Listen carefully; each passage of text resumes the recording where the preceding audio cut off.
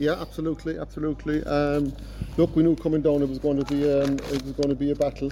Newtown are extremely proud, and getting to a county semi-final last year. There's a bit of quality, and we knew coming down it was going to be a battle. But look, at half time, I think there was only a point in it, right, in the recollection. So.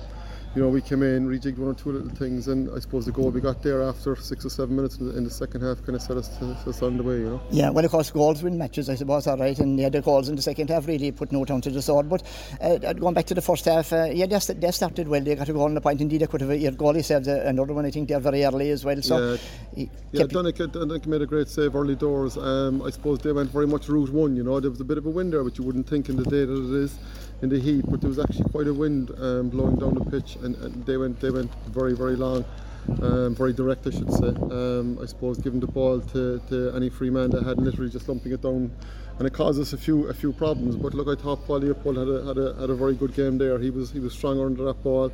It was a fair battle with Jamie, and look, it was we'll take one at half time when he conceded one goal, to be honest with you. Yeah, and as you say, you went in at half time, you were a point down at half time.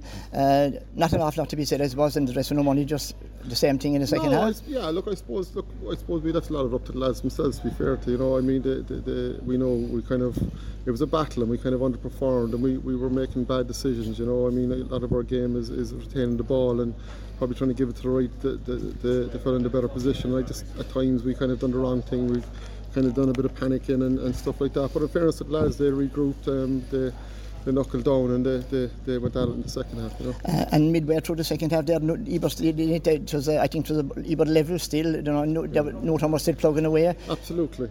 Look, I suppose the one thing we have is, we've no A-listers or superstars, but we have an incredible panel, and I think that was very much to the fore there in the second half, when we could bring on the likes of Conor O'Sullivan, Shane O'Regan, Rory O'Brien, Ben Nadwell, Owen Sullivan. So that was really good, and they probably sold the game for us. That bit of class. And of course, as we said, the goals, two goals there in the end of it again that get killed off Newtown. Yeah, absolutely. And look, we had to, because in fairness to Newtown, they kept coming. They kept lumping them balls in and causing consternation inside in the defence. But look, I thought we dealt with it well. Danny Carroll there sweeping, played quite well on the breaks. Conor Sullivan, when he came out for Craig, played very well. Actually, Craig was playing fierce well before he came off with the injury. But look, yeah, we're happy. We're happy. We'll reset. We'll go again Tuesday. We'll have our meetings. We'll reassess the game, and we'll see where it takes to the quarter final. And of course, these games are very important. These three games in the group are very important.